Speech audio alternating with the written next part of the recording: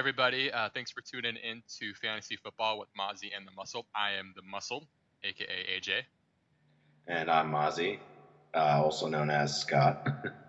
So today, this is our first podcast we've done. We're just going to go through some stuff, talk about studs and duds, injury news, waiver wire pickup, everything you need to know to win your league. So Yeah, go for it. all right, so some stuff that surprised us this week would for me, Amari Cooper's breakout definitely surprised me. He had a decent matchup with Kansas City based on how they work against receivers, but I don't think I expected 35 plus points. No, that was pretty insane. I don't think anybody was expecting him to do that well. Though you did have it right. The Kansas City Chiefs have given up a lot of points to wide receivers and quarterbacks. Though they have been winning games, they have been giving those points up. Yeah, so was surprised. Oh yeah, Mark Ingram was a good one. He was kind of surprising. I think he can keep it up though. I don't know if Cooper can keep up this level of production. He might not go back to his 0 a game, but he'll definitely be startable again. You don't have to sit him on your bench and wait forever now. Yeah, it begs the question to know, is Derek Carr back to what we're used to seeing versus what we've been sort of getting this year with the injuries and sort of poor performance overall, honestly. Yeah, and his schedule, so he's got, Buffalo this week. That's a tougher one. He's got Miami, then a bye, then New England. So a couple of them aren't too bad. His playoff schedule is pretty good. Weeks 14, 15, 16, he's got KC, Dallas, and Philly. So if you're looking ahead to the playoffs, you're competing. That's a quarterback you might want to try to target still. Yeah, absolutely.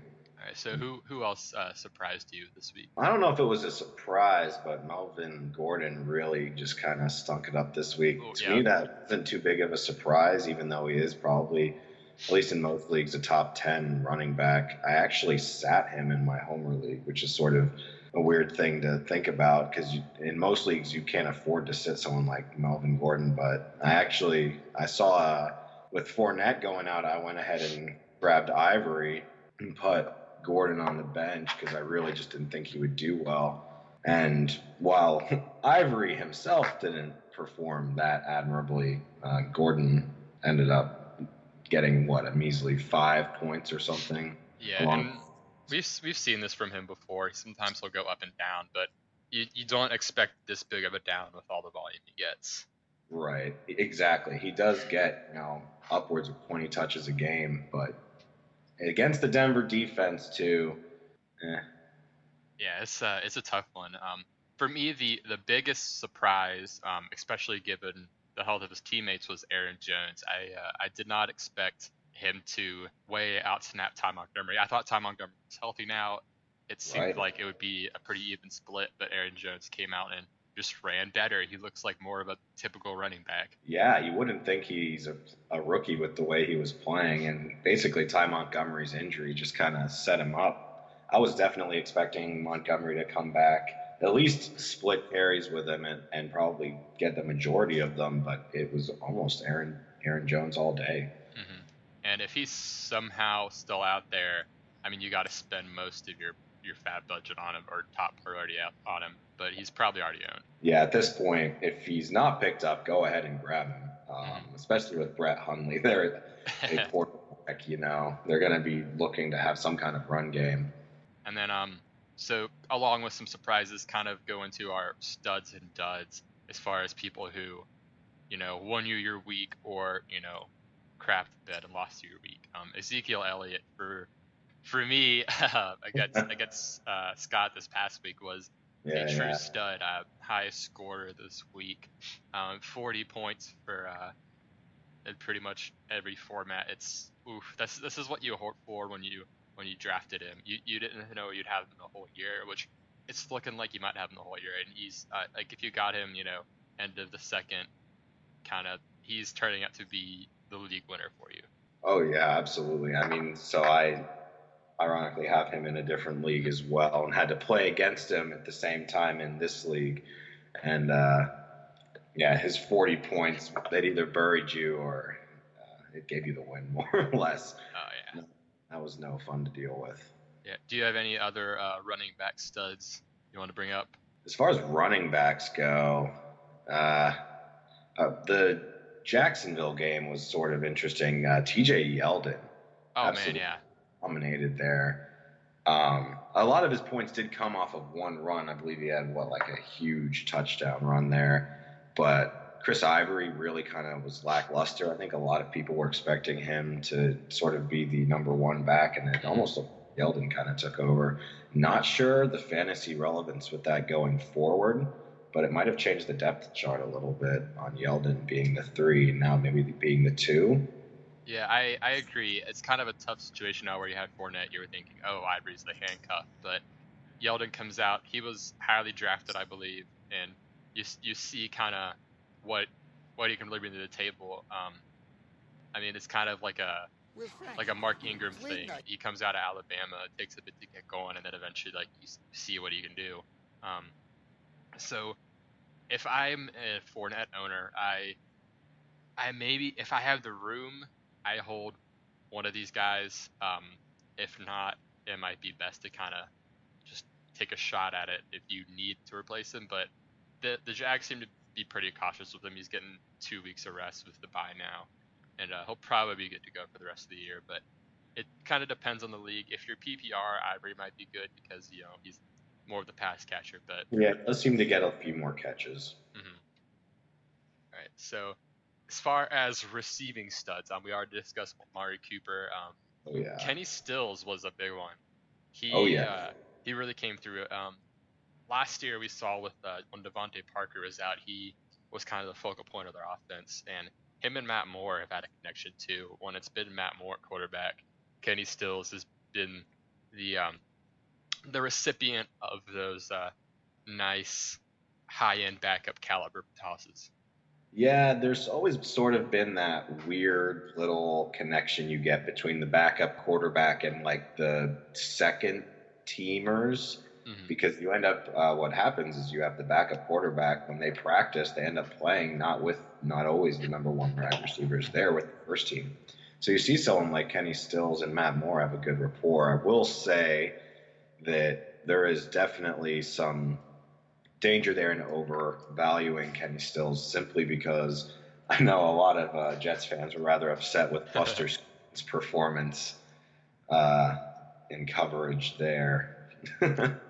Yeah, he's an easy target to pick on. I think he had one good week maybe where he made a nice play or two, but he's definitely someone that quarterbacks try to pick on. Right, and likewise, Landry was able to have a pretty good week still with Matt Moore there, which I think is important. I don't think his value is going to diminish a whole lot with the quarterback change. I think that Matt Moore is I'm not even going to say a downgrade. I wouldn't say an upgrade. More just kind of like a sidestep from Cutler. He's going to keep the offense pretty much on the same pace that Cutler was in that first part of the game. Which shouldn't be that difficult. Given Cutler, as long as he's not smoking cigarettes on the sideline, I think we're at an upgrade. Yeah, smoking J. Those are some grade A memes. So with those two though, I mean Jarvis Landry seems to be clearly the more sustainable one. Kenny Stills can definitely be a matchup guy, or if Landry's got it like a top-notch corner on him, it's also an option too. But if Devontae Parker's in, I don't know how much you can trust Stills. I definitely think Stills is your deep guy now. I think as far as the boomer bust sort of cliche they always seem to drill, but he really does sort of fit the mold as being the guy that's going to get the deep ball. Whereas Landry, PPR formats should definitely sustain with a lot of catches. And then quarterback studs. I mean, obviously you had both in the Thursday night game, but if you avoided the Thursday night game and you went with kind of a low end QB1, or you just replaced Aaron Rodgers, you probably were happy with Kirk Cousins' production. He's been in like the mid 20s pretty much every game. He's the quarterback 7 right now. That's with the bye. He's in our league where he does 5 5-point passing touchdowns.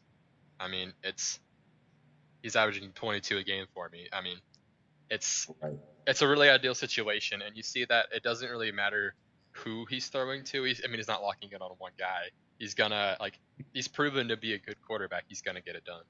Yeah, in fact, I'd have to ask who he is even getting these passes thrown to, because we saw Terrell Pryor just sort of, what, he have one catch by the end of the night, and he kind of just spread the ball around a lot. He clearly likes Chris Thompson a lot as his little safety net. Chris Thompson seems to be pretty consistent. Had another very solid week at 15 or so, depending on what league you're in. Yeah, the tight ends for Washington. I mean, Vernon Davis is clearly showing he's still got it, and Jordan Reed, when healthy, it's hard not to like him or play him. He's such a difference maker that when he's 80% or more, if you've got him on your team, you've got him in your lineup. What is it? Yeah. So 12 of Kirk's 30 completions went to tight end. It's hard to believe Vernon Davis. I feel like I've been hearing his name forever. Still putting up numbers, man. He's going. I mean, some of these tight ends have some good staying power. Who else would you throw out as a QB stud this week? Yeah, so Russell Wilson, I think, had a great week. He put up 334 and had 3 touchdowns against the New York Giants. And going into the game, I really thought the Giants were actually going to surprise a little bit. Their defense had been playing really well. Janoris Jenkins, obviously one of the top safeties in the league, and their defensive front is just phenomenal. And they're going against Russell Wilson in that horrible offensive line, but they honestly were able to protect him a lot. And Russell Wilson put up 26 this week on the road in New York. Really good performance from Russell Wilson. He's definitely one of my studs for this week. Yeah, he's starting to show kind of what you hoped for when you drafted him. He'll still have some of those weeks where he doesn't give you quite what you need, but he's got the potential to just blow up and win you a week. Oh yeah, I agree. I think Russell Wilson might start to hit that QB1 form we were sort of waiting for. He had a flash or two against Indianapolis, a couple weeks ago, which is, it's Indianapolis. But starting forward, I think Russell Wilson can be pretty reliable at QB. Yeah, I agree. And then one more I want to throw out there, just for your sake mostly, is Josh McCown. He's been pretty consistent in the last few games, especially New England and Miami. Then he's got Atlanta coming up. I think you got to keep streaming him. I mean, matchup based, probably, but this is a guy who isn't going away, and I don't think this is a blip on the radar. I think this is something that he continues to do. Where if you're streaming quarterbacks, you got to look at Josh McCown. Well, the thing is he's he's such a veteran of the game at this point, and he's had some pretty bad seasons, but he's always seems to just be on the worst team imaginable. And believe it or not, the Jets' offensive line is fairly decent. They're giving him not like pro, protection, but they are giving him enough time to just complete some basic throws. He's getting the ball deep to Robbie Anderson. They have some playmakers, believe it or not. He can get his checkdowns to Bilal Powell. McCown's looking like a fairly streamable option if you have a pretty good matchup, that is. I wouldn't start them against one of the top defenses, but yeah. I agree. And then lastly, on to tight ends. Biggest stud of the week, top scorer would be O.J. Howard. Now, this is definitely not sustainable. I mean, Cameron Brate even put up like a respectable week, 6 for 60 on 9 targets. That's he's the number one guy. This was a blip on the radar for O.J. Howard. We saw him catch a touchdown back in week 4 against the Giants, but it's the Giants. They let every tight end score. Yeah, I'm not buying into it. While I do think O.J. Howard will eventually be probably one of the focal points of the offense, he has the look of a Zach Ertz type. If you watch those touchdowns that he got, he's untouched with them straight up. The second touchdown, there's nobody within like 30 yards of the guy. Yeah, they set him up as a blocker, and then everyone just kind of like forgot about him on defense. Buffalo was like, oh, he's not on the field. This is a mascot. Yeah. Yeah, that's not sustainable. Obviously the Zach Ertz is the sustainable stud. He's Oh God, If yeah. I would take. I mean, he's the number one tight end right now over total points, but I would take him over Gronk or Kelsey personally because I know as I may not get those 30-point weeks, but I won't get any of those like 2-point weeks. Yeah, I think you're pretty much set that Zach Ertz is going to get you about 10 points a game as his floor. He just is such a big part of the offense.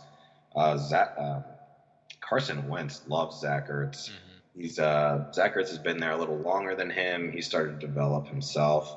I mean, the Washington wasn't necessarily terrible against the tight end, and he just kind of what he gets 17 depending on what league. Yeah, in half PPR he got a 17.4, which he's getting you a touchdown in most weeks. So far, yeah, 4 of the 7 weeks he's gotten at least a touchdown. It's someone you can definitely rely on for Yeah, it's sure. something I've definitely noticed with the Eagles team is they're just huge. They're just a really big team. Carson Wentz is, I think 6'5", 6'6". Zach Ertz is at least 6'4". And then even in watching, Carson Wentz throws that ball really high, and it's mostly just the size of his receivers able to come down with them to go up and get those balls. Zach Ertz is playing really well. He's the best guy in my opinion. Any other tight ends you wanna bring up for performing exceptionally well this week? Um, Jared Cook seemed to do all right, which could have just been a product of the Kansas City not really being able to stop anything Derek Carr threw that day. But he looked all right. He's kind of bounced around in a lot of different teams. It's hard to consider his performance sustainable, but he might be another decent option moving forward if the matchup is there. I agree. I agree. So on to some duds. We'll just give you one at each position. I'll start with the quarterback duds. Let's see. I mean, aside from injuries, Carson Palmer, the like. I don't know if I call Matt Ryan a dud, but Marcus Mariota was definitely the dud this That was week. fine. Yeah, Oh, Marcus. really? Yep. All right. Well, we both agree on the dud there. So, I mean, matchup was perfect. Cleveland cannot stop anyone. McCourty was out. I mean, he had the makings of a 30-point game, and he gave you nothing. Right. I mean, it's one of those classic questions where you ask yourself, did the Titans play really poorly or did the Browns play really well? It's Yeah, the Browns defense isn't terrible, but you would expect a lot more, a hell of a lot more than 8.9 points out of Mariota. And the problem is they just sometimes they can win games without Mariota throwing a single touchdown.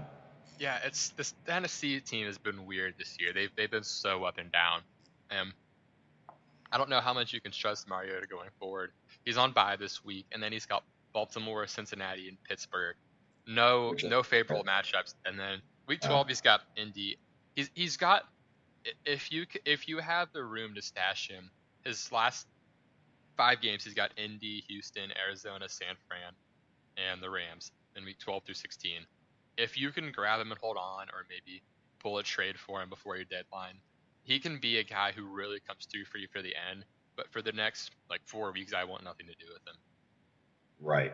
Yeah, no, exactly. And Matt Ryan is another dud that is worth mentioning. That Patriots Falcons game was a serious letdown offensively, at Oh least from yeah. the Falcons standpoint. Not really sure what happened there. The Patriots have had almost, uncharacteristically the worst defense in the league, and it's not really been much of a debate. And they held the Falcons to 7 points. And I do think a little bit has to do with the Falcons offense. I don't know how much of that, I mean, clearly some of it is the Patriots defense stepping up, but I think a large part of that is they do miss Kyle Shanahan, don't they? Yeah, Steve Sarkisian is just not getting it done for them. Then they got the whole Super Bowl hangover. They they got Julio involved at the end, but it was garbage time. They have to find ways to get their best players the ball more. Right. I mean, Freeman not getting enough, Coleman and Julio aren't getting enough.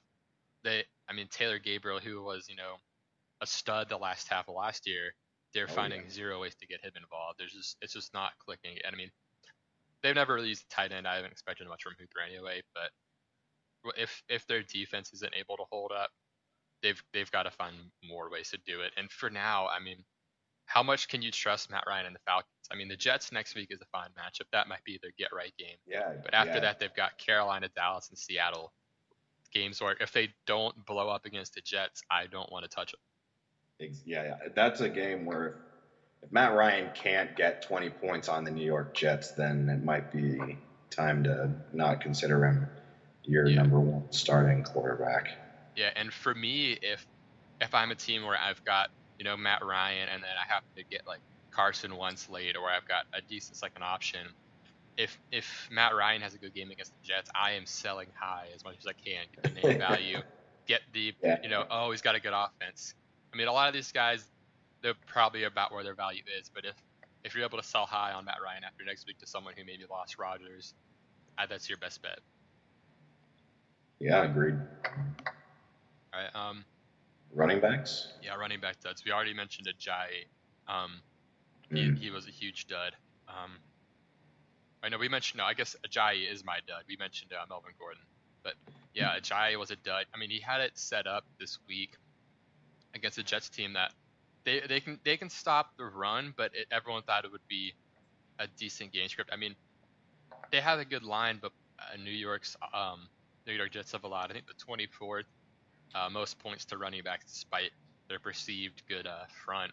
And it was a situation where they just got behind, and Ajayi is still not involved in the passing game. I don't know if it's coaching setup or just Jay Cutler or what it is, but it's kind of tough seeing him do that. What do you think? Jay Ajayi is a really interesting one. I'm glad you brought him up. He gets the volume. I mean, the past 3 weeks, he has gotten an average of 24 carries a game, which, I mean, sort of a statistic. If you get 20 carries a game as a running back, you're going to be doing pretty well in fantasy. And he just hasn't been. I think the last week he had a fumble. He did well against the Falcons. He really should have done well against the Jets. The Jets' run defense is pretty bad. They have some good outside pass rushers, but pretty much since they traded Damon Harris into the Giants, my man Snacks, they haven't been able to stop a nosebleed. And I don't know if I'm ready to sell Ajayi yet. I think he could, even though it's week 7 now, I think he could still come forward a little bit. I'm not sure about it. They got behind. Yeah, they got behind, and once you get behind, you have to start throwing the ball. And he wasn't a part of the game plan at all, which is, why is he not catching the ball? Why is he not getting passes? Yeah, I know. Last year we saw him a little involved, only 27 receptions last year, so he's not a huge pass catching threat. But he's getting the work still. It's just not converting. I mean, 125 attempts and 0 touchdowns. That's eventually going to regress. If I'm an Ajayi owner, I mean, you have no choice but to hold, because you're going to get way less value on him than you should. If I'm someone who's trying to maybe upgrade at my running back 2 spot, I'm definitely buying low on Ajayi. He's got Baltimore and then Oakland, which Baltimore has been actually not good against the run. I think they're like they're bottom 3, 29th as far as like Latavius Murray had a good week against them. Like they've been letting some people who are not good names do really well. Baltimore is a good team to pick on. So if I'm an Ajayi owner, I'm holding. If I need a running back, I'm doing everything I can to buy low on Ajayi. It should be a good week for Ajayi. He has a good matchup, and it's not like the Falcons are known for their, potent, explosive offense this year. That shouldn't be a game where their Dolphins are necessarily behind by a whole lot, unless Matt Moore is just throwing pick sixes. Ajayi should be involved in the game plan for much of it. I would expect a solid production out of him this week. But if he isn't, then it might be time for that too. Yeah, you want to hit me with a receiver dud? Receiving duds. Okay, yeah. There were a couple of them. I think one of the biggest ones that was a pretty big implication of just the circumstance was Larry Fitzgerald. I don't have him in any league, though I did want him. Once Carson Palmer left the game, most Cardinals players lost all their value. Unfortunately, Larry Fitzgerald had 4.4 in my league, which is just dreadful for the veteran who generally does pretty well. Both him and Peterson, though we are talking wide receivers, really suffered as a result of that injury, which was really unfortunate. Yeah, I didn't expect Peterson to be, a consistent guy necessarily, but for his long-term outlook, just because, I mean, Palmer's gone. I do think that Fitzgerald could be a guy for supposedly Drew Stanton probably being Blaine Gabbert at some point to lean on. I mean, he'll probably get the targets. Right, exactly. If you're the backup quarterback, who are you going to throw it to? You're going to throw it to your future first ballot Hall of Famer, Larry Fitzgerald. So he should be getting some catches, but at least this past week, he was certainly a dud. Yeah, and I mean, a little off topic, it might be time to get on the Andre Ellington train as well. They're gonna be behind, but with Fitzgerald, what do you do with him? Do you try to trade him while he still has some value? Do you maybe wait a week and buy low? I mean, what's your take on it? Well, the problem is they're on a bye week, which really sucks. So most people aren't going to be wanting to trade for him during this time, at least, because they won't have the space for it. Right now, Fitzgerald I can't imagine anybody wanting to have him just because of the matchup situation. Doesn't necessarily mean that he's going to do poorly. I think he does have the potential to do all right, but I think most people are going to expect him to do really, really poorly, if that makes sense. Yeah, but he's got the bye. After the bye in week 9, he's got San Francisco. I think this is another time where, similar to Matt Ryan, if you can get a good week off of this cake matchup, you might try to sell high and convince someone, hey, he still has, a lot of value, even though, Carson's gone. I mean, could it end up being a mistake? Possibly, but I think it's a guy where if you can find some more upside or maybe trade him for, running back 2, it's definitely somewhere to go. I mean, right now, if someone will take Larry Fitzgerald for J.J., like I would try that. I doubt anyone would, but I would too. Yeah, I think that's a pretty good. Yeah, I mean another dud, just to bring it up, I guess, is T.Y. Hilton, and I want to bring him up just because I think this is one that will kind of continue as far as trends go.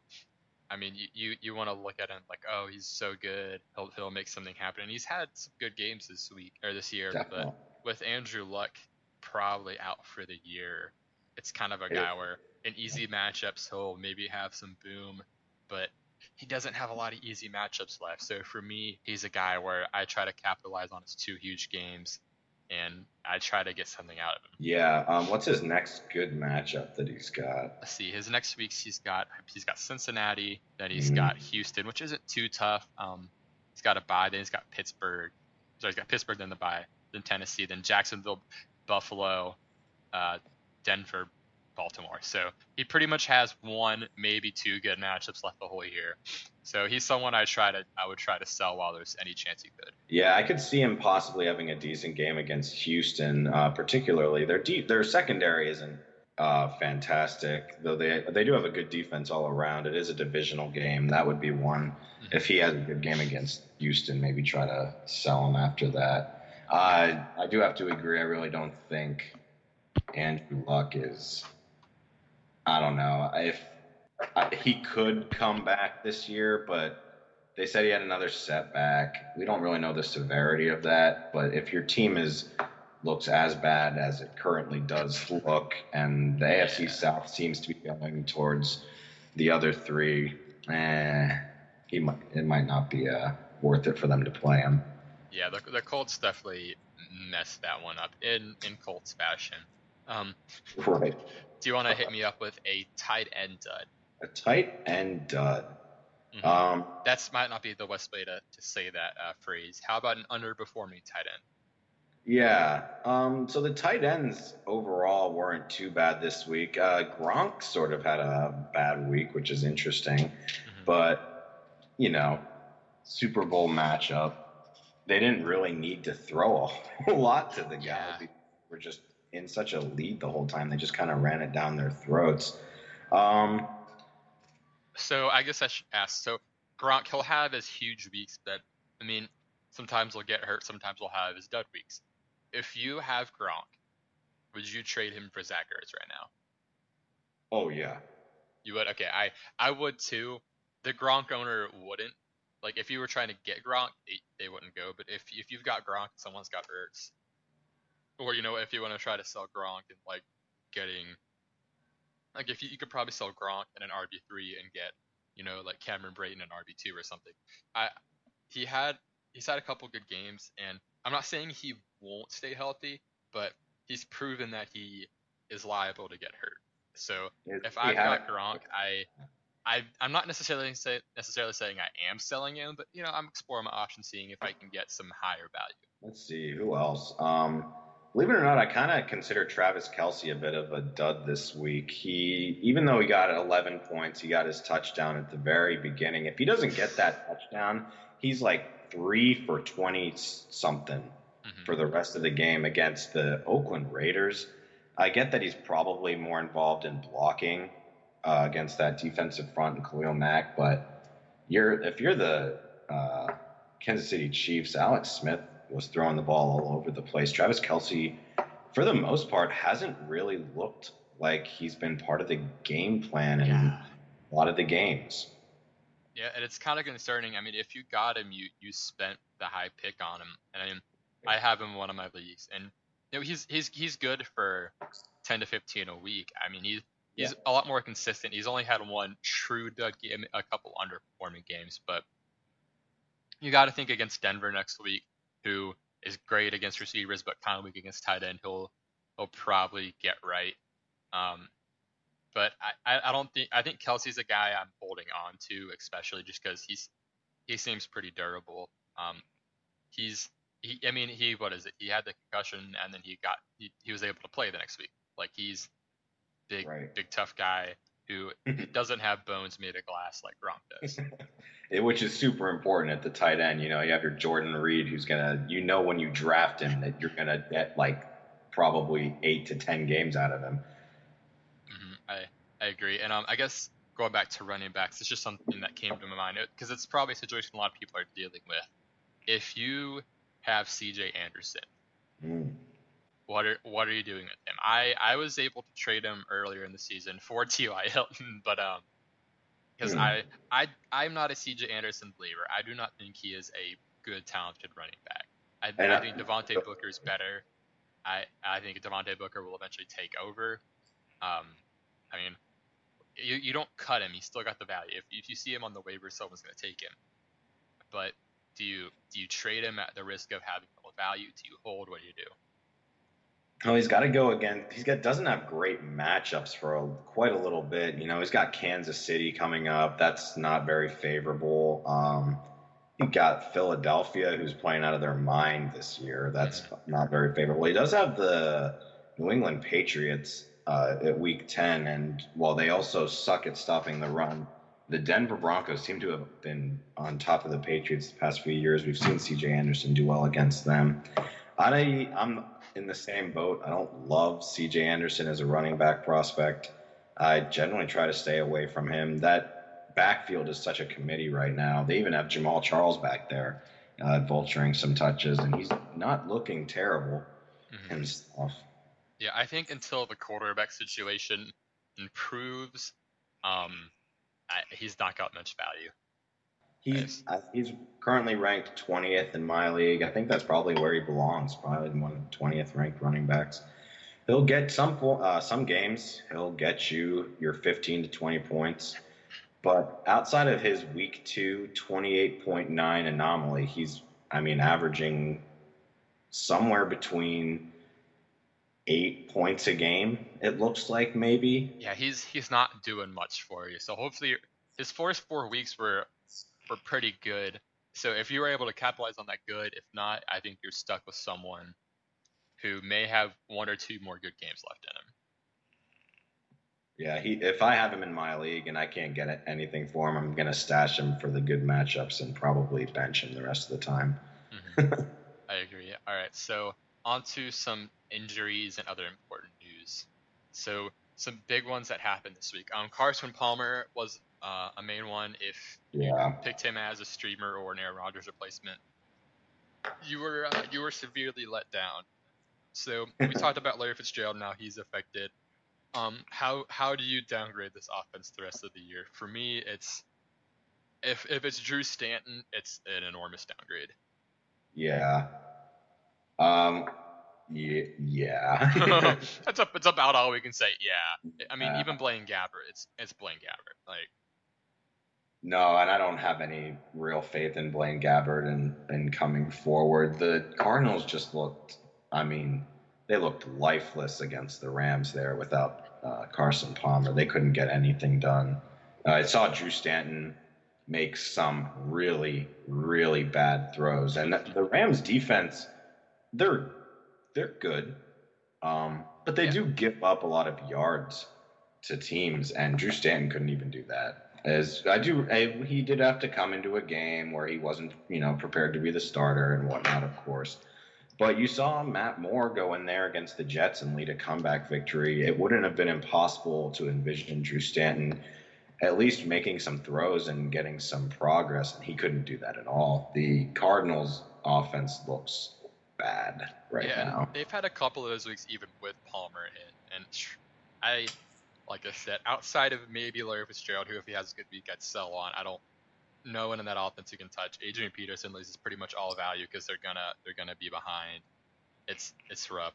So I guess some other big injuries we got.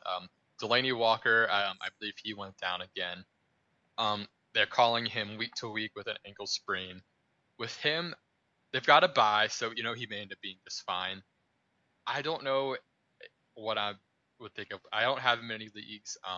His price is a little too high for what I thought his production would be this year, which is kind of going along with what I thought. But yeah, after the bye, we're gonna have Corey Davis back, who we can talk about in a second. If I'm a Delanie Walker owner, I'm looking for a second option. There's some on there. There's some streamable options. Jared Cook might be out there. I wouldn't go for O.J. Howard, but Hunter Henry might be with a Bengals tight end, Tyler Kroft. There's definitely some streamable options that I would look to try to find a good one if you're a Delanie Walker owner. Austin Seferian-Jenkins still available in a ton of leagues. He's gotten a touchdown in 3 straight. Yeah, I don't know how he's still available. He needs to be on everywhere. We'll see some other injuries. Golden Tate is still injured even after the bye, and that makes some interesting matchups going forward with Detroit because he is easily Stafford's go-to receiver, which definitely complicates their offense. If I'm looking at that, I'm looking at a guy who's coming off of injury and Kenny Galladay, who's slated to return this week. He's a guy I'm looking at to target off the waivers. Just because if Golden Tate's still out, he's not. T.J. Jones would fill the slot role, but Kenny Galladay would definitely get some looks while Marvin Jones draws the tougher coverage. Another rookie receiver coming off the injury for me is Corey Davis. He's got the bye this week, so if you don't have the room to stash him, maybe wait. But if you're 5-2, say, and you've got room on your bench to stash him, or if you've got an IR spot, I would grab Corey Davis. And I don't think him and Galladay. I'd say about 3 to 5% of your budget on them if you do fab. But those are both guys who, especially Corey Davis, could help you a couple weeks here. Yeah, I agree. Corey Davis mostly been injured for the year, but with Delanie Walker is sidelined, he can't just throw it to Rashard Matthews. Eric Decker is not doing shit. Just put up the complete pooper this week. The bagel. Yeah, he got 0 points against the Browns. No catches, nothing. I think he was targeted, but yeah, I think he was working at Panera, putting up those bagels. He might as well have been. It would have been the same on the stat sheet. Right, he had 2 targets. They're clearly not using him in the offense. Of course, that could be a role. He played really well out of the slot when he was with the Jets. So I could see maybe the Tennessee Titans trying to utilize him in a different way. But other than that, another guy is Taywan Taylor. He's explosive though. Right. Yeah.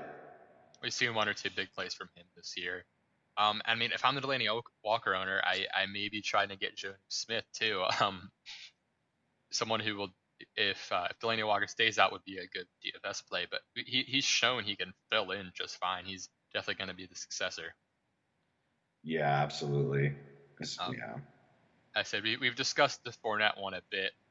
He'll be fine after the bye. I mean, all the indications show that this was.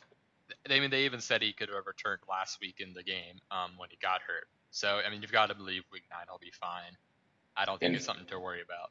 I'm pretty sure in most leagues they were just kind of not even saying he was injured because they expected him to play, and I think they held him out just. Which I like. I like when they let their players heal fully. So I think Fournette will be fine in the coming weeks, which does suck for the Ivory and Yeldon value, fortunately. But yeah, I think Fournette will be all right. Yeah, I agree. See, Stefon Diggs, he's still week to week with the groin injury. He's downstairs is having a rough couple weeks. He's on a short week. Actually, no, sorry, correct. He's not on a short week. I was thinking of the other purple team. These colors get tough sometimes, but they've got a week 9 bye and they've got the Browns this week. Definitely a winnable matchup. I mean, it's been a winnable matchup for everyone. We've seen teams play down to the Browns and still win, a la the Titans. What do you make of the Diggs situation? The Diggs situation, I really don't own him in a whole lot of leagues, which is interesting because he's always so explosive. I do think he'll be back playing against the Browns in London. Yeah. The Vikings lose that game. Oh, that'd be hilarious. But yeah, right. London games I tried to avoid as much as I can anyway. And right. They'll probably, if he plays, I think he'll be limited. Like I said, it's Cleveland. But if he is out, obviously Adam Thielen stays the number 1. Kyle Rudolph I think Kyle Rudolph's a bigger beneficiary because Thielen's drawing that number 1 guy, and then Rudolph becomes a really big target. Yeah, no, Rudolph. He was definitely a favorite of Sam Bradford's. Unfortunately, Bradford can't get on the field himself. Nothing new there. He didn't have a terrible week against Baltimore. If you were full PPR, he did a lot better. He did have his 5 catches. He just, with Diggs out, you see a little bit of extra targeting towards Rudolph. Definitely. Agreed. So that's most of the injuries. I guess not really an injury, but a self-inflicted missing time with Marshawn Lynch. Are you looking into either Richard or Washington this week as a possible bye week fill-in? I've really liked the way Jalen Richard has looked. I think he's really explosive and quick, kind of the opposite of Lynch. So I do expect Washington to maybe fill in for the role that Lynch was doing, but Lynch wasn't getting a whole lot of carries even before he was injured. I expect Richard to sort of be the pass down back. Yeah, I agree. I like Richard a little better, especially if it's PPR because he's going to get those receptions. But he's shown even when Latavius Murray was there though as a workhorse last year, there are games where he can give you that big play. Like if the bye weeks are crushing you and this week you're against someone who has most of their players and you're trying to just get that long shot, Richard's probably going to be one of my top choices. Yeah, there's one other injury I did want to go over, and that is, it's not really an injury of one particular instance, but DeMarco Murray just seems to be getting banged up more and more every week, and it's sort of like this ticking clock of when is it going to be Henry's turn that he's just going to be the feature down back. Henry has shown some pretty good explosiveness out there. I wouldn't be surprised if towards the end of the season, DeMarco Murray finally does get one, maybe an ankle or a hamstring that keeps him out a week or two, and Henry starts taking over. Yeah, so this is going to be one of the few times I disagree with you on a situation. I don't see the long-term value in Henry as much. Like I said, if Murray does get long-term injured, then yeah, but that's kind of what we've been hoping for, and we haven't seen it. Murray's been nagged a little bit, but even this last week, Murray was the superior back. I mean, we saw Derrick Henry get some chances. I mean, and Cleveland's got a good run defense, but Derrick Henry, 13 carries for 13 yards. Like, that's pretty bad. Yeah, it's not good. I mean, he can sometimes reel off a long run, which he did last week, but I mean, you can't count on that. And even I thought he looked out of bounds. He just didn't call it. Game was done. But I mean, DeMarco Murray is a little better receiver, and the team's shown that they'll stay committed to him when he's their guy. I think after this bye week, he'll be a little healthier. And for me, Murray, along with Ajayi, is a buy low guy. I mean, if someone's got Murray, they're likely, 3 and 4 probably, and trying to do everything they can to salvage, playoff chance. And I think you can use that as leverage maybe to get Murray at a discounted price. Yeah, no, mine is more of the if Murray does get an actual sustainable injury. I think if Derrick Henry gets 20 carries a game, which you only would see if DeMarco Murray gets hurt, I can see him putting up DeMarco Murray's kind of numbers. I always wonder about Murray's health. There were definitely years there when he was with the Cowboys where he just seemed to be made of glass, and then he sort of got it back together the past few years, which is encouraging. It's just this whole year he's been pretty much questionable every week. Yeah, but such is the life of a running back, It's hard to count on a guy every week of the year. I think if you have Henry already, just hold on to him in case. That would be my prospect. I don't see Derrick Henry winning the job with DeMarco healthy if DeMarco does get injured. Yeah, that's about where I'm at. And I'm holding Henry. This is the time of year especially where you're kind of stashing handcuffs, and I guess it's a good segue onto a waiver wire segment. So we'll start with some of these deep league guys where they're handcuffs, maybe not in the sense of Derrick Henry, but guys who, if the starter kind of doesn't do what he needs, or the coaching staff just thinks they're better, or an injury occurs, guys that can maybe come in and do you some good.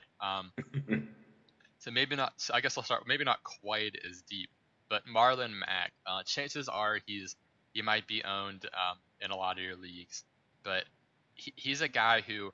The problem is Gore. He's timeless. He doesn't get hurt. The odds of Gore getting hurt are about the odds of the Browns finding a good quarterback. It's pretty low. Maybe not quite that low, but we've seen Gore just be like a timeless wonder. But right. if Marlon Mack is still available, this is the time to definitely grab him and stash him. Yeah, and I mean, what else could go wrong for the Colts this season than Frank Gore getting injured? So who knows? Maybe it does happen at some point. Marlon Mack has definitely shown that if he was given first down running opportunities, he would definitely be worth the pickup. Yeah, and I mean Robert Turbin is now out for the year, so that's definitely a boon as well. Another one is this guy for the Chargers, Austin Ekeler. I was about to say him if you did. Yeah, he's sorry, go ahead. Yeah, he looks like he would be a pretty good handcuff, I have to say. Melvin Gordon is definitely your every down back. We've seen Melvin Gordon get hurt, though, pretty much every year since he's been in the league. And I do love my Melvin Gordo. But if Melvin Gordon goes down, I want Ekeler in my lineup. So if I have Gordon and I have maybe an empty space for a handcuff, I'm probably going to pick him up. Yeah, I like that one. Yeah, I mean, he's talented, too. I mean, we saw him produce, a fine week with Gordon still there. I think he got a touchdown, didn't he? Yeah, I believe he certainly outscored in points this past week. He just looked way more, I don't know, he just looked better. Yeah, see, another guy I'm going to look to would be, like I mentioned earlier, Devontae Booker.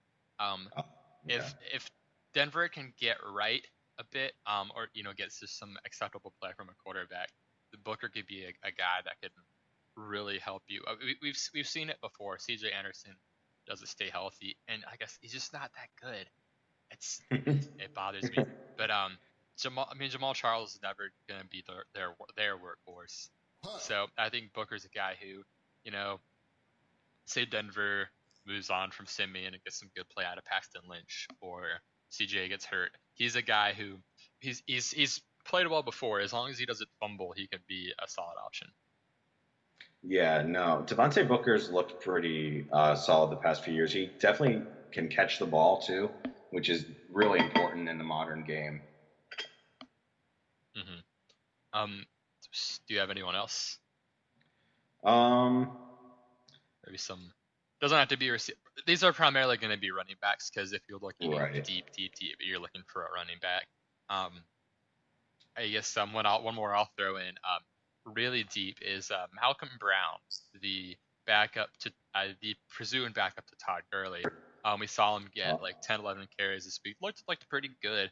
And if something were, God forbid, to happen to Gurley, it appears Malcolm Brown would be the beneficiary. So if I'm the Gurley owner, I'm grabbing him right away. If I am in a deep league or I've got a long bench and can hold him, I'm grabbing Malcolm Brown. Gurley certainly looked improved, and a lot of that has to do with their head coach, Sean McVay. Their offense just looks dynamic. If Todd Gurley goes down, you could probably expect Brown to fill in pretty well. I really hope that he doesn't. That would ruin a lot of people's years, and there's nothing really to show that he will, but it's more of a just in case. When we're getting towards the that stretch where every week matters and injuries start to really hit, it's just kind of some insurance or some thinking ahead. Yeah, definitely.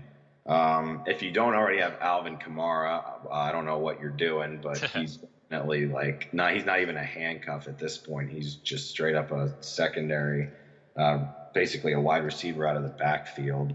Yeah, I agree.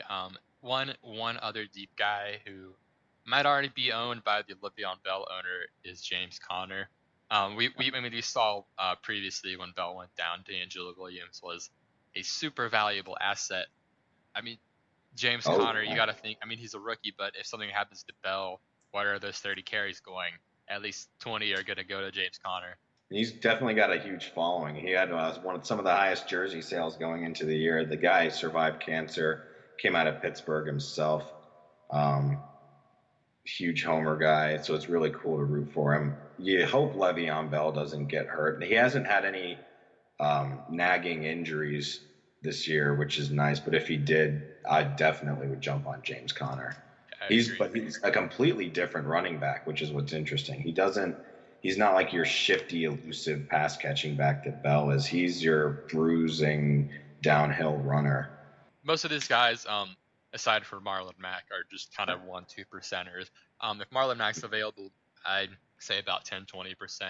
But if I've got like $50 on my fab left and Marlon Mack's there, I would consider $6 on him, something like that.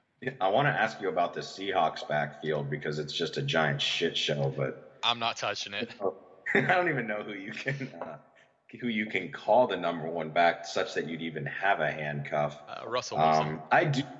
You're right. Yeah, Russell Wilson's our number one running back. So I do expect CJ Prosise to get back into the game when he is healthy. He's definitely shown pass catching ability that translates really well to the style of offense that Russell Wilson runs. But Eddie Lacy and Thomas Rawls, they're just kind of battling back and forth, and neither one of them really seems to want the starting job. Yeah, I agree. It's just two toilets battling it out. You're in the supermarket, you see a toilet bowl brawl, and you just can't watch it. So some other guys who maybe aren't as deep that could fill in on a quick waiver buy. I would say Kenny Galladay for me is one of my top pickups this week for filling in for a buy, especially if Golden Tate remains out. He becomes a guy who's probably going to get you 5-6 targets maybe, and when you got someone who has the physical tools Galladay does, that I mean, if he converts on 3 of those, like that might be all you need. Yeah, no, absolutely. In Pittsburgh that they're playing this week, they run that zone defense that for the most part, is pretty solid. But if you have a playmaker, they can go right through that defense. And Kenny Galladay is the kind of guy that could. Yeah. Do you have any guys that you're looking to maybe as your bye week fill-ins, either at receiver or running back? Bye week fill-ins. Maybe guys that you're just looking for like one good week from. Okay. Let's see. I know that in my league, I actually have a tremendous amount of buys, and it's really, really unfortunate. I've got 6 people on buy, and I'm just trying to find some people that would work. Believe it or not, I do kind of like these Jets running backs against the Falcons this week. At least one of them, Matt Forte, I think he'll regain his starting role, and I expect him to do a little bit of damage on the ground this week against the Falcons. We just saw Jay Ajayi get 130 against him 2 weeks ago. Last week we saw Dion Lewis, who isn't your prototypical downhill running back that you'd expect, kind of plow right through him. So I do kind of like the Jets matchup, at least in this one, for a bye week fill-in on running backs. Yeah, I agree with Forte. I mean, Atlanta's shown that they haven't fixed the thing that plagued them in the Super Bowl, which was pass catching running backs. They still can't defend it. So I really like Forte this week. Another guy, I guess we mentioned earlier, Jalen Richard. I'll be looking to him probably in one of my leagues where I just got smothered with buys this week, which it happens. But Richard's a good fill-in, and a guy you just mentioned, Dion Lewis, I think is a good fill-in too if he's available. Yeah, that's who I was going to bring up next. Is the Patriots running game is usually pretty unpredictable, but I'd have to put my bets that Dion Lewis starts getting more involved. He looks healthy. He looks good. He looks like Dion Lewis from 2 years ago, I believe. It was the last year he had the injury he was out. Yeah, he's looking like he did before his big injury, and I think he's got a lot of long-term value too. I think he'll be the guy going forward that secures this Patriots backfield as much as it can be secured. I don't believe in Rex Burkhead. You don't believe in an ex-Bengals player? I mean, there's a reason the Bengals let him go. Let's just say that. Yeah. Maybe some other ones. There's a possibility Juju Smith-Schuster misses this week. And if he does, Brown obviously is going to do well. I still don't know what to make of Martavis Bryant. That seems like something you just want to stay the hell away from. But if Juju Smith isn't there, who knows what could happen. There's somebody else is going to have to catch the ball for the Steelers. It could be the tight end. It's probably going to be Le'Veon Bell some more. If Schuster if Schuster is healthy, I like him as a fill-in. But if not, maybe Jesse James is your tight end fill-in. Who knows? Yeah, the Lions aren't particularly great against the tight end. They've certainly given it up to them when the matchup is there. I believe it was Dixon that just went off on them 2 weeks ago for Carolina, or maybe it was 3 now. So, yeah, I could see a little bit of a Steelers tight end sneak play there. Yeah. I mean, when they've gone up against capable tight ends, like I said, with Evan Ingram and the Giants and Dixon, I guess, in Carolina, like when teams use their tight ends, they're able to gash Lions. Their average is a bit skewed because like Arizona and Atlanta don't touch their tight ends, so it's gonna help the average a bit. But yeah, Jesse James, could be a nice tight end fill-in, even though you're probably not looking too tough at tight end, but who knows. Yeah, if you need a bye week fill-in, I would go with Jesse James, honestly. I think this week he has a good matchup.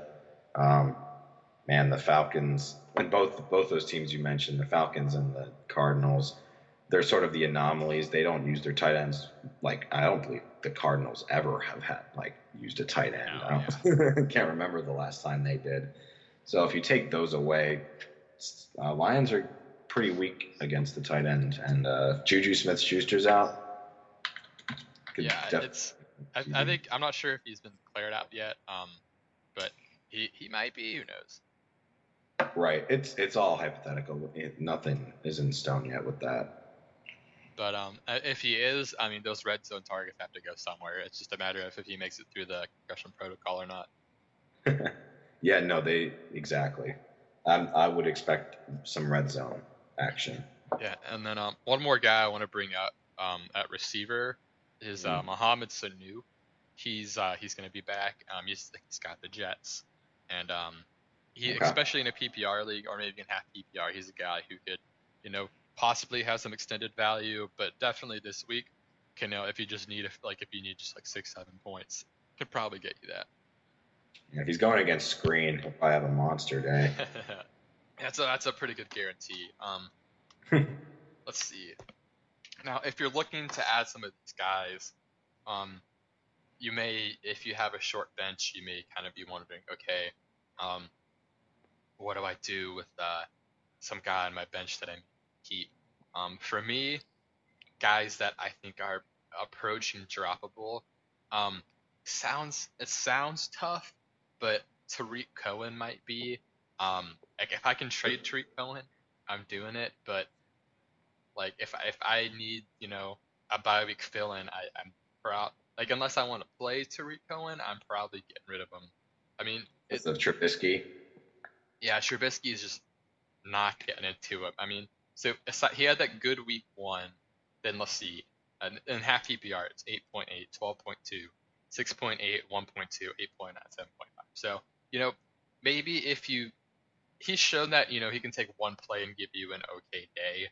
So if you want to trust that and you just need a little bit, he's not the worst. But if you're looking for a guy who you think could maybe win you your league, like if Marlon Mack's there, I mean if Aaron Jones is there, but he's probably gone already. But like if Marlon Mack's there, and if you happen to have Doug Martin and Zeke at running back, like I do, Tarik Cohen's probably expendable. If you want to get someone like Marlon Mack. See other guys. I mean, if you're holding Charles Pryor droppable. Yeah. I think he is. I don't know if you could get any value for him at all. The running backs that you would want, you might be able to get. Like you might be able to get like Javorius Allen or the aforementioned Tarik Cohen for him. But yeah, he just isn't getting the ball. He's gonna get one game this year where he grabs 2 touchdowns and gets 80 yards and he has a great game. But I just don't see him having the consistency that you want in your fantasy team. Yeah, he's got Dallas this coming week, so I wouldn't drop him this week. I say if it's gonna be against Dallas, you try to trade him. If he does against Dallas, I think he's droppable. It's about where I'm at with him. Yeah, Dallas's secondary is pretty terrible. Of course, last week they did hold San Francisco to just a couple of points there, and we do know that San Francisco has been losing rather close to games. This was sort of an anomaly in score. Yeah. Aside from last week, but yeah, the first 6 losses were all within 3 points, so it's pretty terrible crap you luck. It's I wouldn't say luck. No one's gonna argue that the Niners are good, but right. But they 0-6, they look pretty good for an 0-6 team or whatever. Yeah. Yeah, like other guys that I would drop Wayne Gallman if I had grabbed him and held him. I don't think he's going anywhere. I mean, he's on the bye this week, so maybe you can drop him and pick him back up later. But good. Yeah, I was gonna say, it looks like Darkwa sort of won the position a little bit. Yeah. But it's still a committee. And the Giants are just so bad. Yeah. Here's an interesting one. Devin Funchess. If he's on your team, and I mean he doesn't have a bye this week, but like if you have Devin Funchess, I mean I would start him against Tampa maybe. I don't think I'd drop him. What do you think? If I have Funchess, I'm starting him this week. I think this is a game where Funchess can do some damage. He's out there in some really shallow leagues, so I mean, if he's out there, grab him. But if he doesn't do well this week, then that they're not really looking his way, because this is the matchup of a century for him. Yeah, and honestly, if we want to talk about sell high guys, um, he's got Tampa, Atlanta, 2 games where he could do pretty well. Greg Olson's back soon. This might be a sell high on Funch's time. Is Greg Olson back soon? I didn't even consider that. Yeah, I think what they say he was because I can look into it. They put him on IR. I think they gave him like 8 weeks, but he's eligible to return week 11, which I believe is their bye. So after their bye, it's going to be Olson. So if Devin Funchess has a good week or two, he's a sell high guy. Definitely not someone to drop. If I'm thinking about dropping someone to pick someone off waivers, or since we just got through the waiver discussion, I think if I see this guy on waivers, would I want him? So if you're still holding Isaiah Crowell, someone might want him. No one should want him. He's a guy you can drop to pick up some of these higher. Like even if Eckler's there and I've got Crowell and Melvin Gordon, like I'm dropping Crowell to try to get Eckler in case something happens to Melvin Gordon. Like for me, that's where I'm at. Some of these guys who just haven't put it together.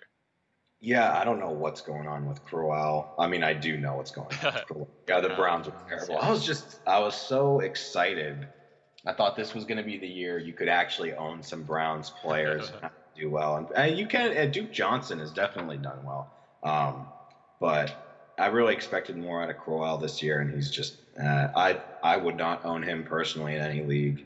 I would probably be picking up somebody else with potential higher ceiling than him. Yeah, I agree. Now Duke Johnson is the Browns running back to own. I was flipped last year, but it's kind of situation. I guess another guy people might be holding on to is LeGarrette Blount. Are you if you can grab say maybe not Marlon Mack, someone would you rather have LeGarrette Blount or Wendell Smallwood? Ooh. See, LeGarrette Blount is to me is just totally unpredictable. Yeah, it's completely a gut thing on whether you think he's going to be involved in the game plan that day. If he's got the right matchup and you think they're going to be running with Blount, then he's probably going to end up doing well. But chances are, like, that's pretty gutsy. That's a really gut call you have to make. I don't love Blount. I believe I have him in. Is it our league that I have him? Yep, it is. Yeah, so I have him in our league, and he's pretty much been on my bench the entire time. But I'm actually considering starting him this week against the Niners, just because it's the Niners, and I just saw what Zeke did to them. Oh, man, yeah. Ooh, that was you saw from both perspectives. Man, he's something else. And if you draft him, you are happy with it. I guess we kind of missed him in duds, but Ty Montgomery. Oh God, yeah.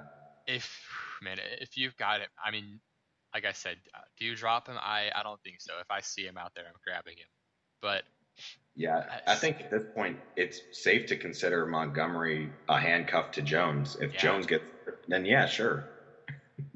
It's rough seeing some of these guys that you thought were gonna be the guy for you and just get overtaken. I mean, especially when they're healthy, it's just it might be a product of Rodgers being out. Rodgers had that connection with Montgomery, it seemed. Absolutely. But yeah, Adrian Peterson. I'm dropping him as well if I need someone else. He's on the bye. He's got San Francisco after, but I don't trust any Cardinals now. If I can trade AP, I'm gonna do that. Yeah, no, I'm in the same boat. I see Peterson maybe getting your 10 points, gets 40 yards and a touchdown in some game, but I think that's maybe his ceiling. To be honest, I don't have the faith that the Cardinals can put together an offense worthy of owning him. Yeah, and if I saw him the waivers, I would maybe pick him up, but it's tough to decide. But yeah, so hopefully these are some guys you can pick up. Obviously high priority guys that Aaron Jones has probably already been picked up. Ted Ginn, he's probably already owned. He's another guy who could really help you out. So just kind of wide netting a bit. Latavius Murray, probably owned, but if someone in your league got tired of him and dropped him to pick up Chris Ivory, he's probably available. I do think Latavius is going to be the back. I have to say that. It's happened a couple of years now. Jerick McKinnon has had to go in when they've had an injury to their number one back, and Jerick McKinnon just can't do it. Yeah, he did it 2 games in a row, and I assumed like, okay, Murray's was getting 12, 15 carries and wasn't doing anything with them. I'm like, maybe it just doesn't work. Then he comes out against Baltimore, which Baltimore has a actually really bad run defense. But Latavius Murray's got Cleveland and then the bye.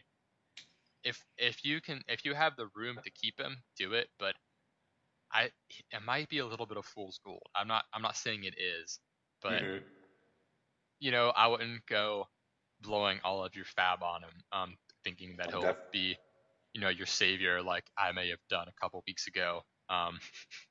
Yeah, if you picked him up, just wait and see. If you did pick him up and you do still have him, just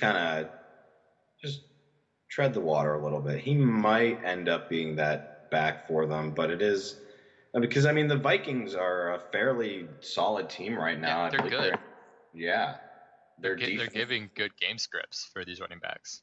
Yeah, so it's never fun to have to predict which running back is going to have a good game, but I just don't see. I just can't see McKinnon being the number one feature back. I don't know why. Yeah, I agree with you there. It's prejudice against him. 2 years ago, a year ago, he just couldn't get it done. Yeah, I feel you there. All right, so that covers a lot of people. Now, this was per request of someone in one of our leagues to talk about kickers and defenses. Now, I change my kicker and defense pretty much every week, and sometimes you get unlucky and your kicker gets hurt. Dan Bailey hurts his groin. It happens. But if you're streaming defenses, who are you looking to that may not be owned? Okay. So defenses this week. There's definitely a couple options. I think the Ravens at home Thursday night game against Miami, not necessarily a terrible idea. Thursday night games generally are pretty low scoring, but they've been the opposite this year, so it's a little weird. So that's definitely one. We know the Ravens defense is at least solid in some regard. Again, do the Dolphins use Jay Ajayi as they should, and can they get the run game developed? Mm-hmm. I'm looking at the Bengals for sure. They're at home. Indy comes in, and the Bengals have been, pretty decent aside from last week against Pittsburgh. They produced, respectable points for a DST unit, and they gave up 10 sacks last week to the Jags. Indianapolis is a mess. I'm targeting them. I'm also looking at the Eagles. They're opportunistic, is what I'll say. They're not gonna shut anyone down, but they bring in Beathard and the 49ers, and if Carlos Hyde can't get going, the game is on Beathard. And if I'm trying to just pick up a defense, going against someone in a second start is not a bad way to go. Yeah, the Eagles would probably be my next one I wanted to talk about. They've gotten the 23 in the first week of the year, and then the rest has been around the 8-6 range. I see them getting another probably like 8 to 10 this week against the Niners. Niners offense is clearly in a little bit of a lapse right now. And the Eagles have a very, very scary front D line. Oh, man, yeah. And then I could see them getting a couple sacks there against Beathard. Yeah. I agree with you there. Trying to get other ones. If New Orleans is not owned, they get the Bears. Let's see. Pittsburgh has the Lions, which they're kind of skewed by New Orleans, I guess that would be. But there aren't a ton of great options this week. I guess the Vikings are probably owned. So the Seahawks are going to be owned, which I wouldn't start the Seahawks this week if I had, because I don't want to mess with Deshaun Watson. No. But even on the other side of it, the Dolphins might be a decent option against the Ravens. Yeah, they really could be, especially with the way the Ravens have been playing. I wouldn't be surprised if you saw Cameron Wake and Ndamukong Suh, especially with that injured Ravens offensive line.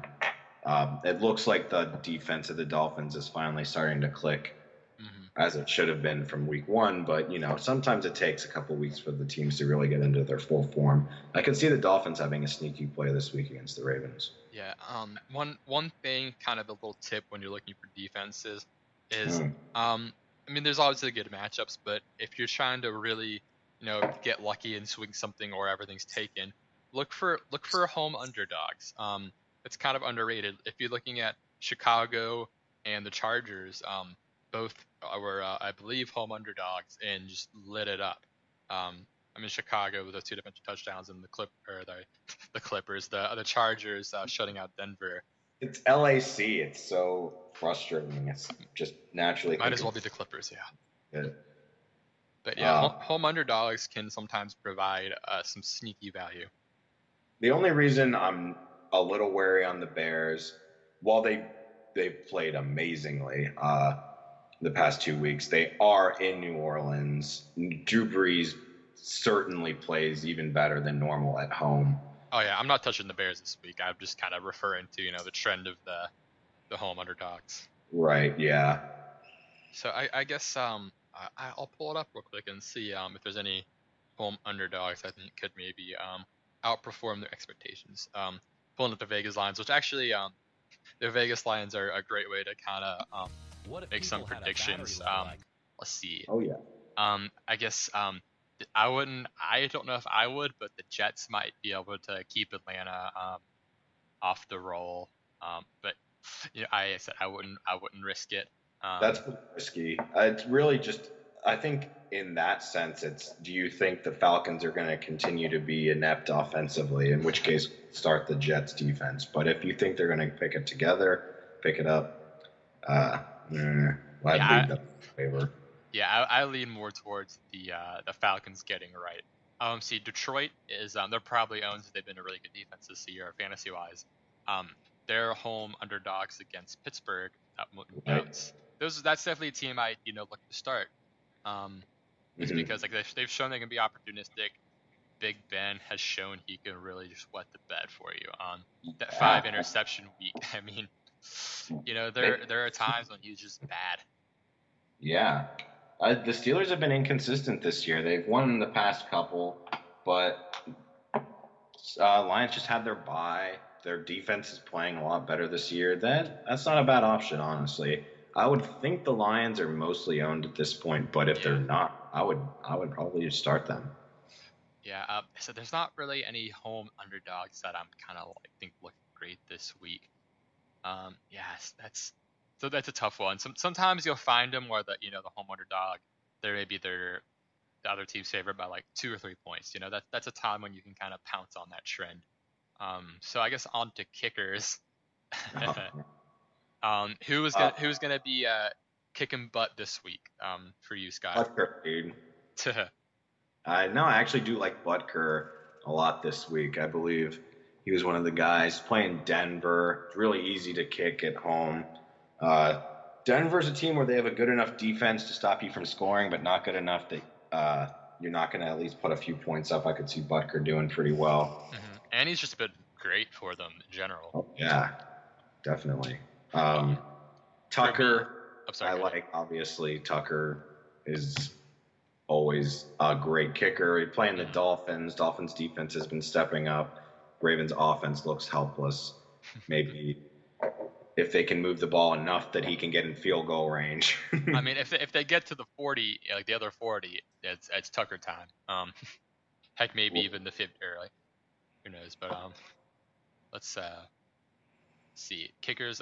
Anytime someone's going in 49ers, you look into them. They allow a lot of kickers. Jake Elliott. Yeah, and he's been phenomenal in general. I unfortunately dropped him to play Dan Bailey last week. Injuries happen. But yeah, Jake Elliott's definitely a guy to look into. If you're feeling really bold, let's see. The Colts and the Falcons give up a lot of points to kickers, which Cincinnati's kicker, is that Kevin Huber? They change it all the time. Yeah, man, I don't really know. Randy Bullock. My bad. Yeah, Randy Bullock. Kevin yeah, Huber's Randy a punter. Bullock would be a good play, I think. He's not really been great this year, but since Cincinnati's shown they can move the ball, they've also shown ineptitude. Sometimes that's a recipe for success for kickers. And then the Falcons allow a lot of points to kickers too. Gostkowski got 11 this past week against them, and they get the Jets this week. Who's it? Just Costanzo or Catanzaro? Yeah, Catanzaro. Yeah, he's actually done pretty well as a fill-in this year. When they cut Nick Folk, I didn't know how well Catanzaro was going to keep up, but he's done pretty well. They're at home. He's got a pretty favorable matchup, I think, against the Falcons. Yeah, and that's it's probably plenty of time to talk about kickers, I think. Yeah, that's enough. Yeah, I personally don't like catty kickers in our league in general, but it happens. DFS, we can say the DFS for another podcast. This is already getting pretty long. Sure. So next, the way we would like to end our show, or we're gonna end our show from here on out, is with our predictions for the week as far as the Vegas games go, or looking at the Vegas odds, going through it. What do we agree with, what do we disagree with, and who we think is going to win. So but before we get to that, we're going to talk about our locks of the week and our upsets of the week. So Scott, hit me with your lock of the week. Which team is going to win for sure? My lock? Okay. Sure. Which team is going to win for sure? One sec. I'm pulling up the just the matchups. Yeah. I guess I could start. Yeah, go for it.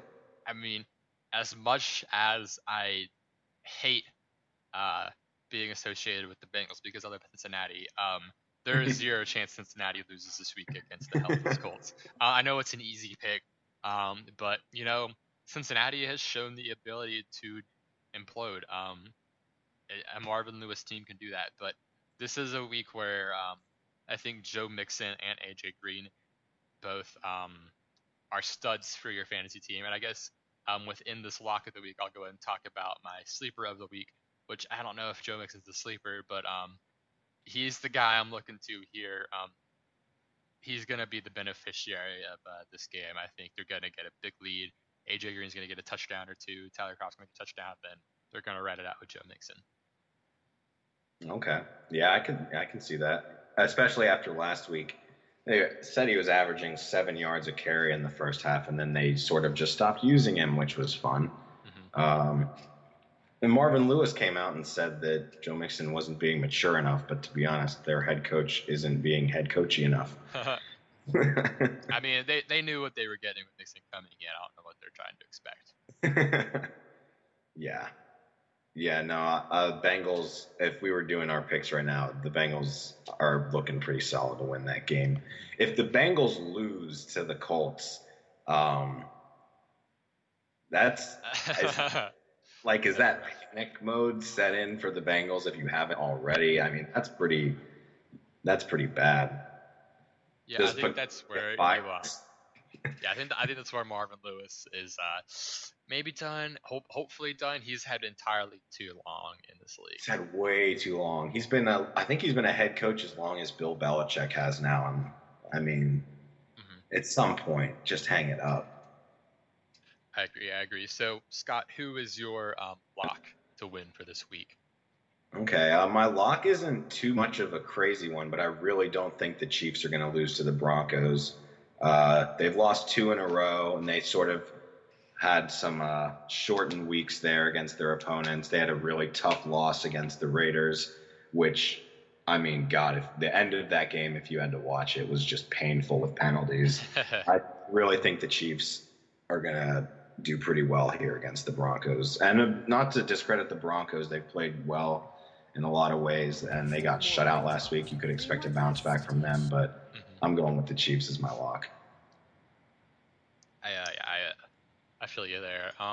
My Upset of the week. Let me take a look through here. Actually, I thought about it a little bit beforehand, and I'm gonna stick with it. My upset of the week, it would be the Chargers over the Patriots. No, you can't. My upset. Oh That was man. yours too? Yeah, the Chargers. They've won 3 in a row. Well, I'll let you go. Yeah. Oh, I mean, we can agree on it. I mean, Yeah. it's a good one. They've kind of figured out, it seems, their defense. Joey Bosa and Melvin Ingram. That combo is one of the best in the league, if not the best in the league. And the Patriots aren't the same. Their defense, I mean, aside from last week, is just awful. And the Chargers have enough weapons. And they've got Keenan Allen. They've got their deep threats in Williams and Benjamin. They're getting the other Williams, Mike Williams back. They've got capable running backs. I mean, Philip Rivers is good. I think this is a game where they can really pick on New England because taking out just one option against the Chargers isn't gonna do enough. And I can see this being a matchup where we've seen if Brandon Cooks gets locked down, and they're able to take care of Gronk, which I think these linebackers in San Francisco can do. The Patriots aren't quite the same. I think this is a bad matchup for the Patriots. I agree. And there's a couple upsets in here since you went over that one, there's another one or two that I'll go over. The Lions are actually underdogs against the Steelers at home, and I have to say that I really think that the Lions can win this one.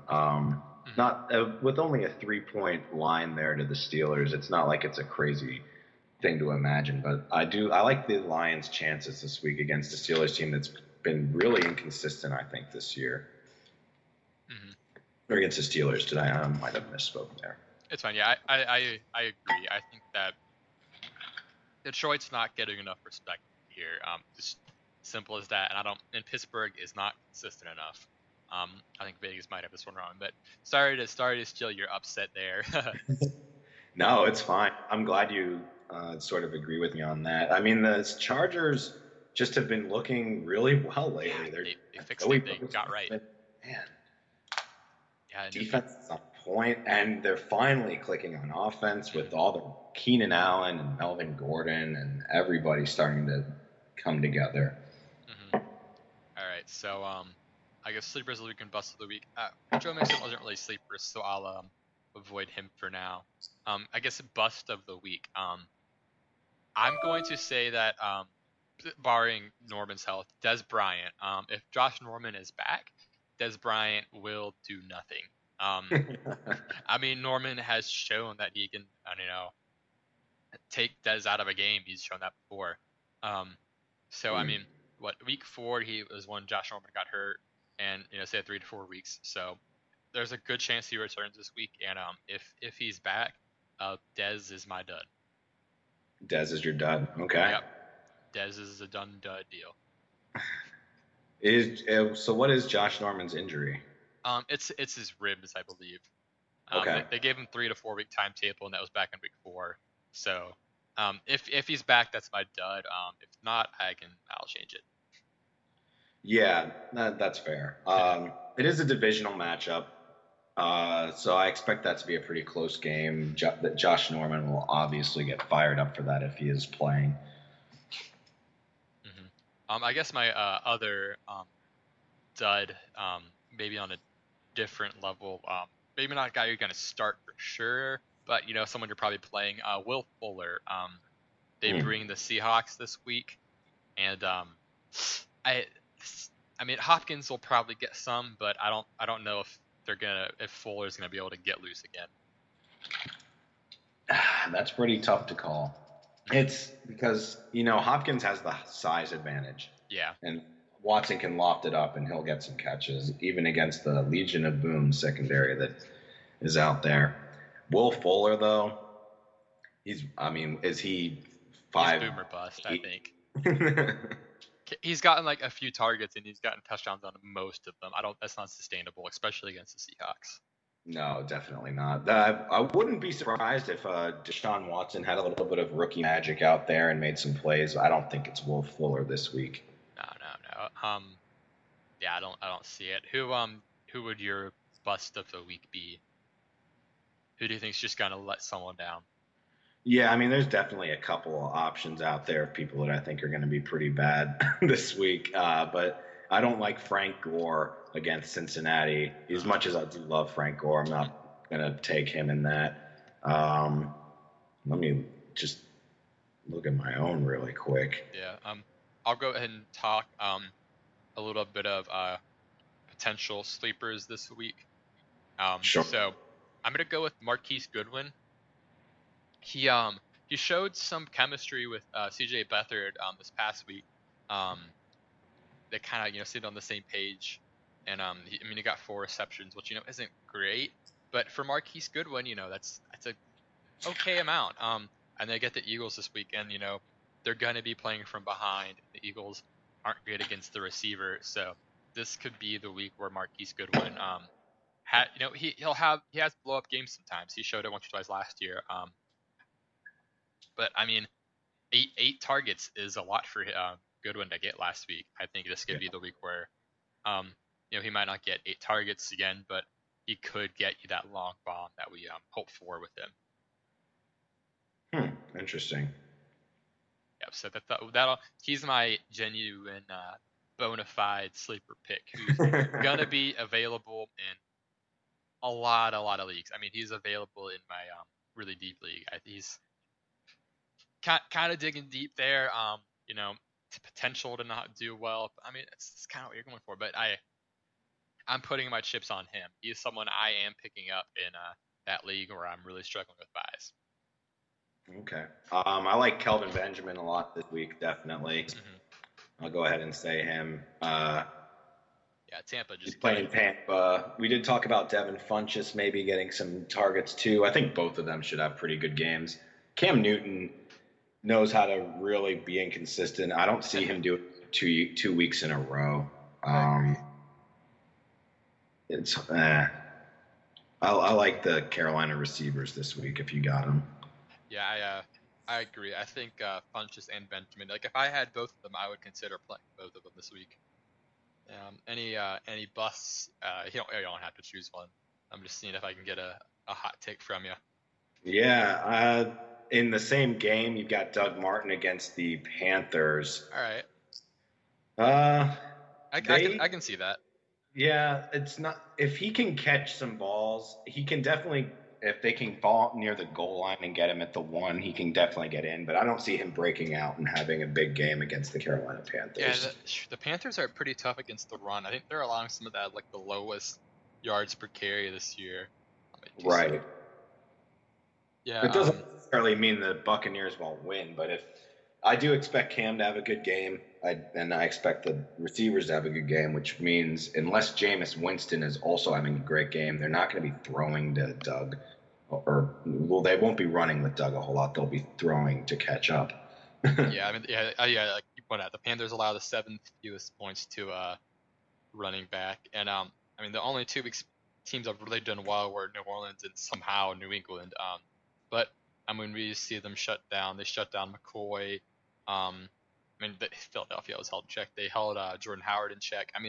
Philly's defense, not Philly's defense, Carolina's defense, especially the last 2 weeks, maybe in the last 3, has really stepped up. I can see Doug Martin having a down week. I agree with you there. Yeah, which I think will be an anomaly. Mm-hmm. If you could find a way to buy low on Doug Martin after a bad week, go for that, right? I like it. All right. So final thing, let's just go through these games and make our picks. Baltimore, Miami, who you got? Let me pull it up really quick. So Baltimore, Miami. I think I'm going to take the Dolphins in this one. I agree. Yeah. Yeah. Let's see. Minnesota, Cleveland. It's Vikings. I don't see how they would possibly. Yeah. The Vikings could lay an egg and the Browns could get their first win, but realistically, this should be a Vikings win. Yeah. Unless there's something in that London water that we've seen it get before. Blake Bortles went off over there. Who knows? Yeah, who knows? I don't even know which quarterback is going to be playing for the Browns Sunday. I don't even know if the Browns know which quarterback is going to be playing for them this Sunday. I don't think it matters. They could pull they could bring Ocho Cinco back played quarterback, and I think it would be about the same result. Let's see. It's so bad, man. I don't understand how you can do that to a rookie quarterback and just keep benching him and starting him again. That's so ridiculous. Yeah, I love Hugh as an offensive coordinator, but as a head coach, he's shown a couple times he's not cut out for it. Let's see. Chicago, New Orleans. I mean, I've got New Orleans, especially at home. Chicago. Okay. My list is a little bit different order than yours, so I'm scrolling down. Yeah, Chicago, New Orleans. That I will have to take the Saints in this one. Though I do think the Bears defense is phenomenal. I don't think the Bears can win this one by just having Trubisky throw 4 times. I think throw it a few more times, and I think the Saints defense, which is really, as you say earlier, opportunistic, they love to get those picks. I think the Saints will take this one home. Yeah, I sent you just now, by the way, what I'm going through. It's got the Vegas odds and just has games listed in an arbitrary order. Oh, nice. All right, Atlanta and Jets. This is tougher than it should be for me. I think I know what you're going here. Yeah, well, I'm going to take the Jets. No, I actually would like to take the Jets, honestly, because believe it or not, I believe I read that the Falcons are 0-3 against the AFC East this year, which is absolutely ridiculous to think about. The Falcons just don't look as good as they did last year. This is the Falcons' game to lose, 100%. Yeah, which they've shown they can do that. I guess I got the Falcons too. I just think they're too much better than the Jets to lose this. Yes, and if I wasn't a ridiculous Homer Jets fan, I probably would pick the Falcons, but I am going to pick the Jets. Go for that 4-for-4. Let the AFC East just run train. There you go. Next up, we've got Carolina and Tampa. Vegas actually has Tampa favored in this. What do you think here, Scott? Tampa's the favorite, and I think that's pretty interesting. They played the Buffalo Bills really tough, and I have a very difficult read on the Bills. I can't quite figure out if they're good or not, or like I don't think even the Bills know. Yeah, if they're by that I mean legitimate playoff contenders. Their defense certainly seems to step up, but Jameis Winston was able to throw on them. I like the Panthers to have a bounce back game. I agree.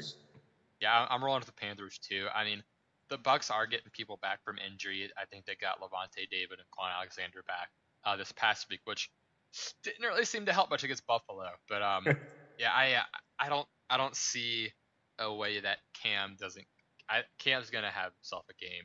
I disagree with Vegas on this one. This is gonna be one where the Panthers march it and get a win. But this is gonna be, in my opinion, a quarterback battle. You're gonna get to see two of the great young quarterbacks that are in the game duking it out.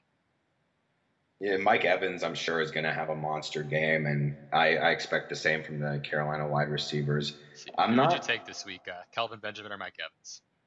Oh, man.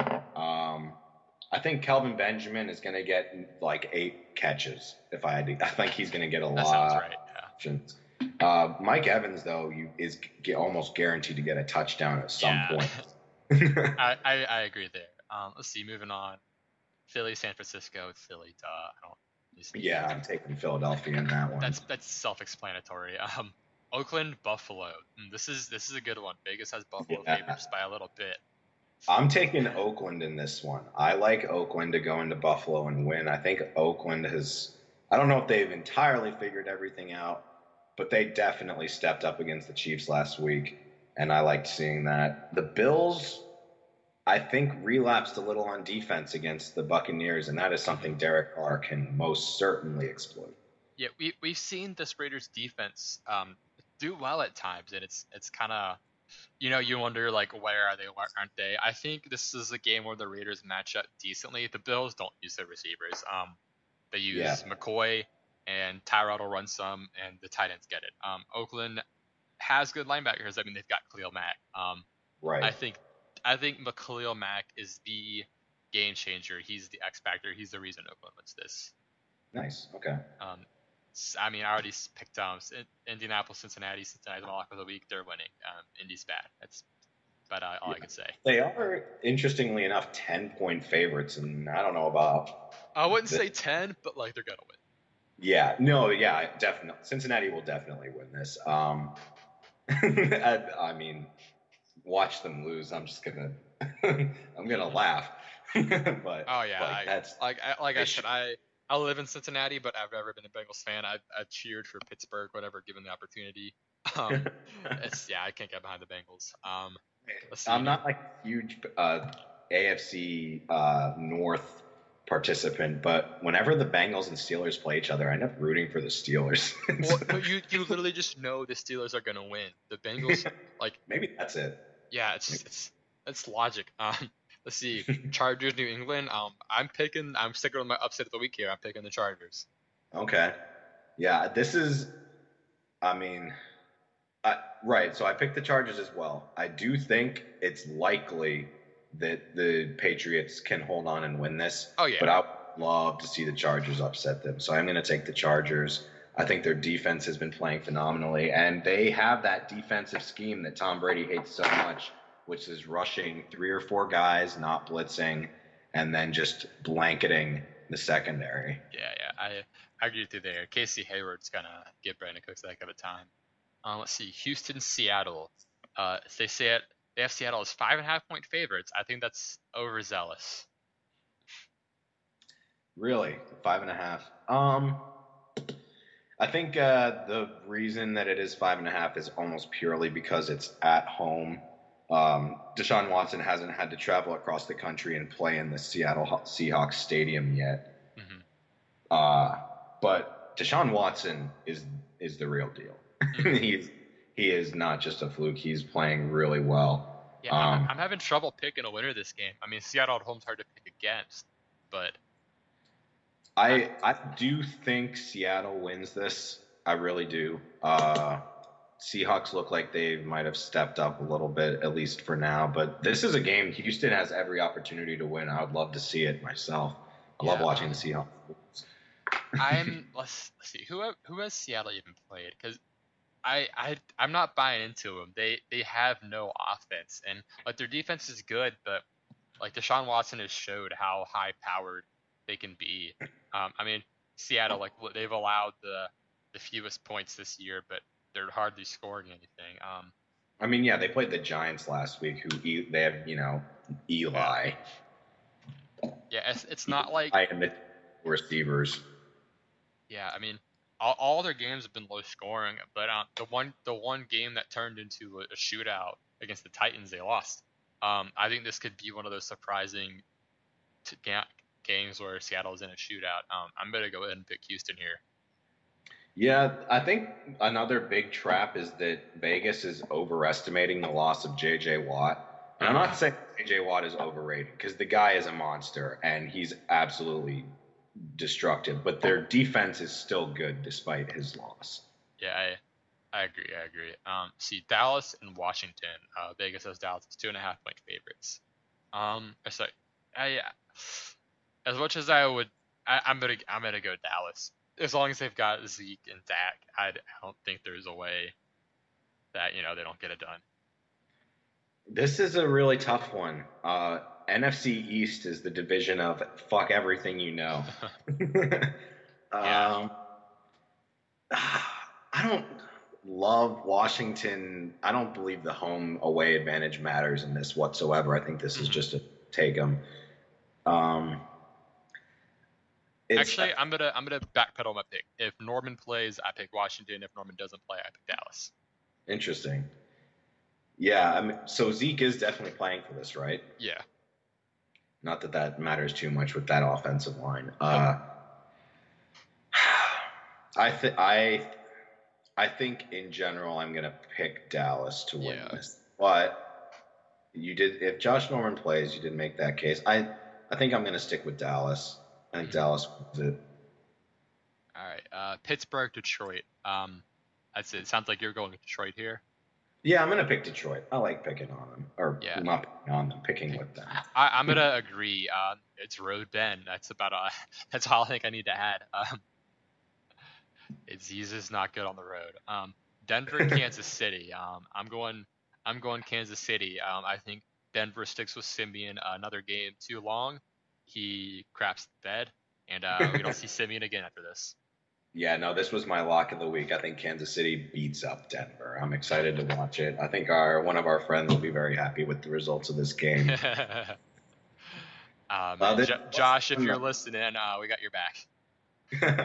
There was one injury I did want to bring up, and that I mentioned the J.J. Watt injury sort of being overrated. There's one that's a little underrated, and that is the Jason Peters injury to the Philadelphia Eagles. Oh, yeah.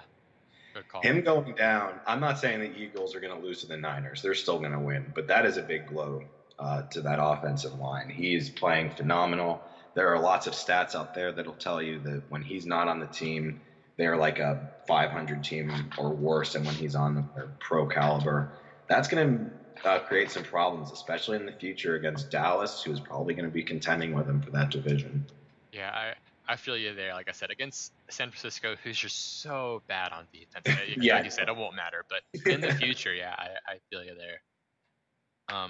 So, all right. Is there anything else you wanted to chime in with before we call it?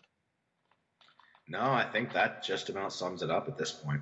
All right. So, thank you to anyone who's listening to our very first attempt at recording this. Yeah. We'll try to shorten them up a bit, maybe do more frequent, shorter shows. But, this is our first go at it. But hopefully we provided some helpful stuff, maybe some strategy, when you're looking at waiver pickups and everything.